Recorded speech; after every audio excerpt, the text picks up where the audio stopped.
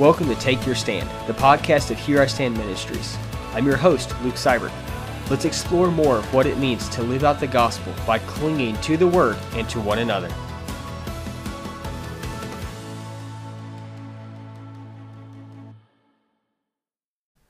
Welcome back to week 2 of season 2 of the podcast.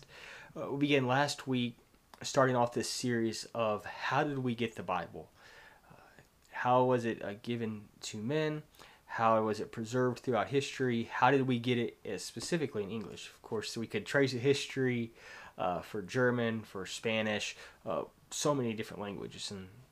And sort of corollary side note to that, there are still so many languages out there that don't have the Bible in that specific dialect of that language. And there's still work going on through Wycliffe translators, pioneers.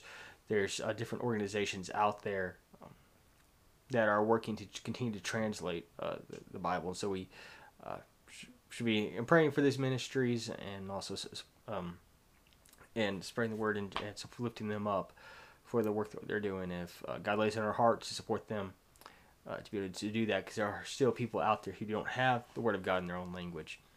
Okay, it's a little bit of a side note there, but getting back here to the topic at hand, we're talking about how we get the Bible in English. And last week we began looking at the overarching thing that the Scripture, the Bible, is the Word of God. It's not an invention by man, but that it was breathed out or inspired by God. Again, not as an artist looking at a sunset and getting inspiration from that, but God, by His Spirit, directing the human authors, didn't just dictate the words to them. He allowed their own styles and personalities to come through, but the Holy Spirit moved them, carried them along, guided them, so that what they wrote really was the Word of God. And we examined several passages of Scripture that point to that as the overarching theme or the main principle. But this week we're going to build a little bit on that to go a little bit deeper and to see specifically how God moved, or instances where we see God telling men, commanding them to write down His words. And so we won't look through all the biblical authors, but we'll look at some of the major ones, and especially the ones that have several instances of God telling them. So our first one is Moses. Moses he wrote the first 5 books of the Bible, and we believe that probably Job was written earlier, but the way that we have arranged the order of the books in our English and the Bibles today is for the first 5 books of Moses to go first, and they start right at the beginning, as it says in the beginning, so it's a good place to start. Didn't mean to reference the Sound of Music there, but yeah. Let me turn that off real quick. But yeah, so anyways, talking about Moses, and several key passages with Moses. The first one we'll look at is Exodus 24, verse 4. And there, the first part of the verse says, Moses wrote down all the words of the Lord. All that God has told him, all that God has spoken to him, he wrote it down for generations to come. And that wasn't the only time that he did that. In Exodus 34, verses 27 and 28, it speaks of how Moses wrote the words of the covenant, that he wrote them down as God had revealed them.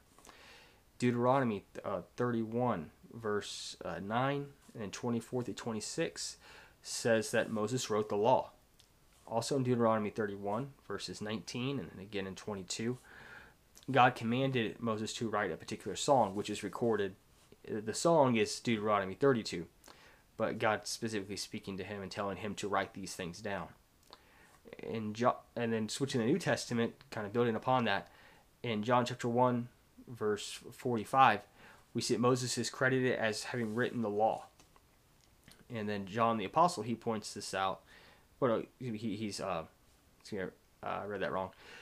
That in John chapter 5, verses 46 and 47, Jesus says that Moses wrote about him. And he's referring back to Deuteronomy chapter 18, verses 15 through 19, where Moses said that God will raise up for you a prophet like me up from among your brethren.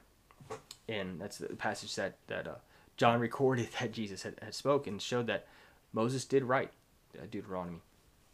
And so there's several verses right here that point to Moses writing the law. What we say Moses wrote is the scripture says that he did. It's not just tradition. Okay, so I'm not going to go into all the historical background. That's a whole other thing about the historicity of the Bible and how we can other archaeological evidence and other supporting documents that point to show that yes, Moses really lived and that he wrote these books. We have faith that he did, and the Bible says that he wrote these portions of scripture, and we should have faith in that.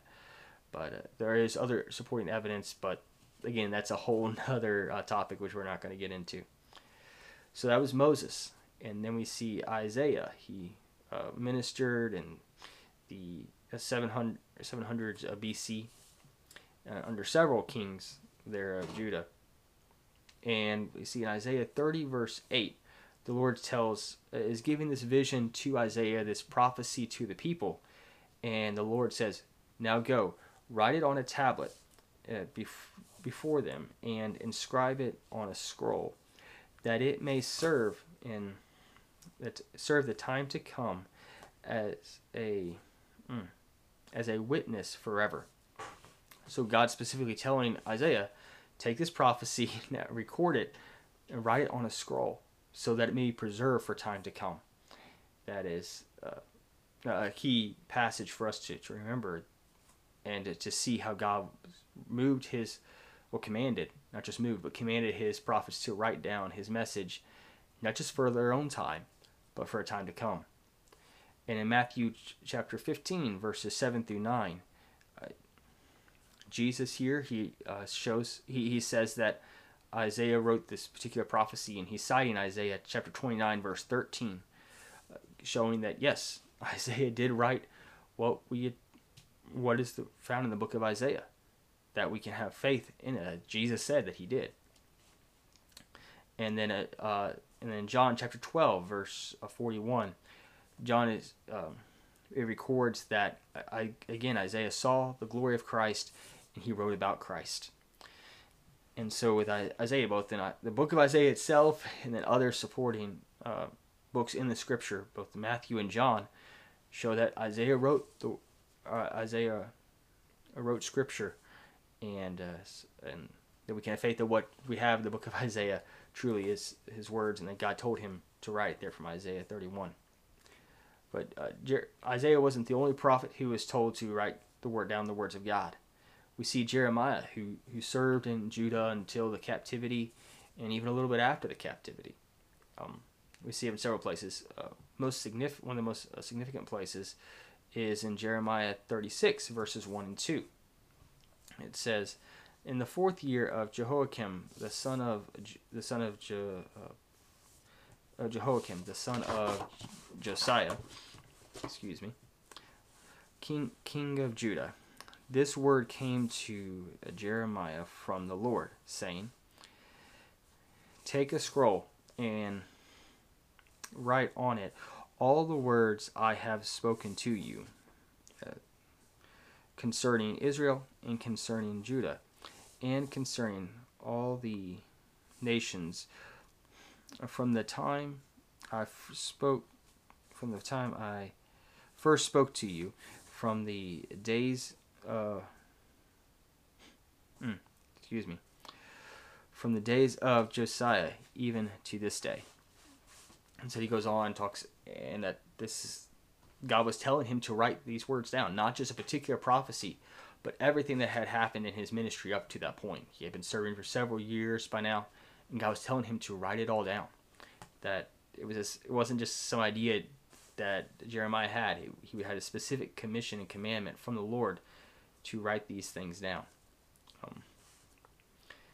And then we see in Daniel chapter 9, verse 2, we see that God had revealed a prophecy to Jeremiah that Israel would be in captivity for 70 years, and that Jeremiah recorded it. It's in the book of Daniel, but it's pointing to how God had had given a prophecy through Jeremiah, and Jeremiah had written that down for us for later people to read. Another prophet is Habakkuk, and we're not sure exactly when Habakkuk lived, but sometime as Babylon was growing stronger, and before the captivity. But Habakkuk chapter 2, verse 2, God commands Habakkuk to, quote, write the vision. And it's supposed to, and he wrote it down. That's what he did. Again, just there's so many verses that speak to how God had commanded his prophets, his servants, to write down these words that he gave them, not just something they came up with themselves. We mentioned Daniel a few minutes ago. Let's turn to Daniel. Daniel chapter 7, verse 1. Daniel said that he wrote down the vision that he saw. In Daniel chapter 8, verse 26, he was told to shut up the vision, and the shutting up implies that he was writing it. And we see this also in chapter 12, verse 4, how he was told to seal the book, referring to the book that he was writing. In that instance, it was meaning that this vision that you've seen, Daniel, it's not for you, it's for a later time. It's a part of the second half there, the book of Daniel. It was written by Daniel, but it's a little bit of a different genre. That we had more of a narrative type in the first half, and in the second half of Daniel was an apocalypse, the apocalyptic genre, which is again another topic for another time. But just noting that the sealing up was part of that, saying, yes, this vision is for a time to come. It's not for right now. That's what that is referring to. But then also in Matthew chapter 24, verse 15, Jesus is talking about the abomination of desolation, or the abomination that makes desolate. And he says that what was spoken by the prophet Daniel, and pointing it out that this was that Daniel wrote what we say that what we have recorded in our Bible as the book of Daniel. Jesus cites it as being written by Daniel. Again, these are all prophets, how God had commanded them to write down his words. And flip it over to the New Testament, we mostly have authorial notes like Paul and Timothy, servants of Christ Jesus, to those who are at Philippi, an instance like that, kind of an authorial note. But there's also places where an author was commanded by God to write down the words. In Revelation chapter 1, verses 10 and 11, we read this. As John was speaking. I was in the Spirit on the Lord's day, and I heard behind me a loud voice like the sound of a trumpet, saying, write in a book what you see, and send it to the 7 churches. And then he lists the 7 churches that are recorded there. That when he turns around, he sees Jesus. That John was commanded to write down what he saw in the book of Revelation. And then beginning Revelation chapter 2, verse 1, there's these instances where Jesus specifically commands John, now to the church of Ephesus write, or to the church of Smyrna write, and in all through these 7 churches. Again, the repetition of write this down. And then Revelation 21, verse 5, we see God specifically command John to write these words, to write down a message for the people.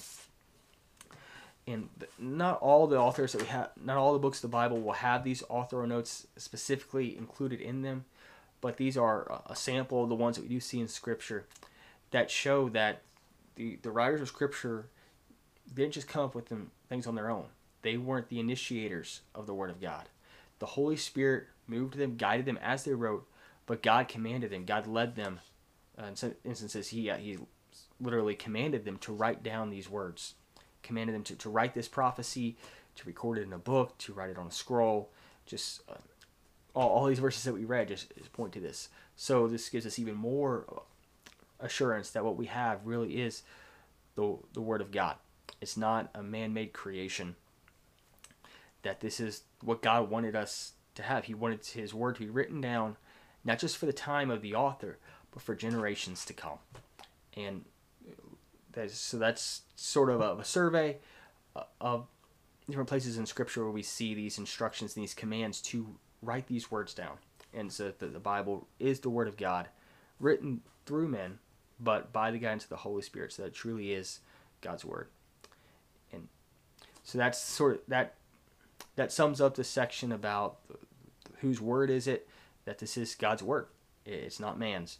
And then, Lord willing, next week as we get into more of the history of how we got the Bible to us, we'll look and start getting some definitions and start pointing some other things about, and first about like a canon. Don't know if we'll get into part of the canon next week, but in the weeks to come, and start moving into the history of how these books were collected and how they were transmitted, and moving on with that history.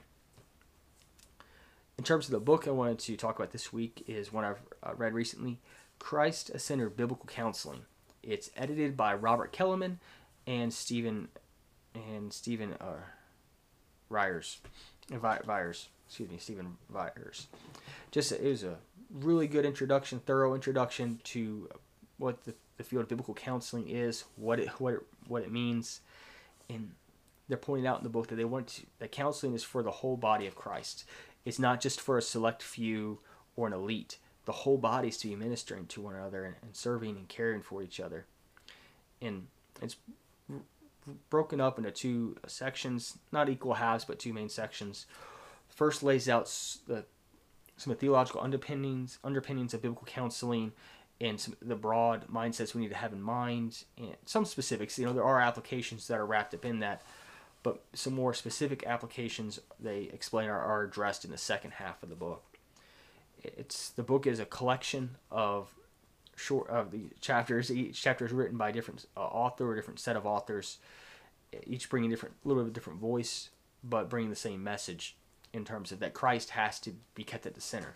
They're not just talking about behavior change or change in the short term, but true lasting change that is centered on Christ in the Bible. It's a thorough book, and it's Cure book, and it's quite accessible. It's not all overly technical, but it's a good read. I'd encourage you to read. I've read another book by Robert Kellerman. This one I think was more thorough and was laid out the presentation of the message better. So that's Christ-Centered Biblical Counseling by Robert Kellerman, edited by Robert Kellerman and Stephen Viers. Also wanted to share on here about the music group City of Light. That it's a group I've been listening to somewhat recently, and they've got several good songs out there. Yet Not I, but Through Christ in Me, Only a Holy God, Ancient of Days. I've included some of those on. If you go to my Facebook page, the Here I Stand Ministries page, there are links to some of their music there.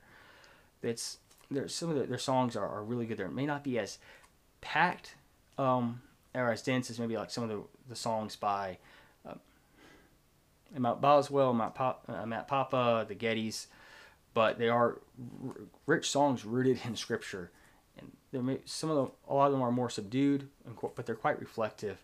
So I encourage you to check them out if you're interested. Some good songs to think on and to meditate and to sing. Just want to encourage that and to help us keep Christ at the center. So thanks everyone for listening to the podcast this week.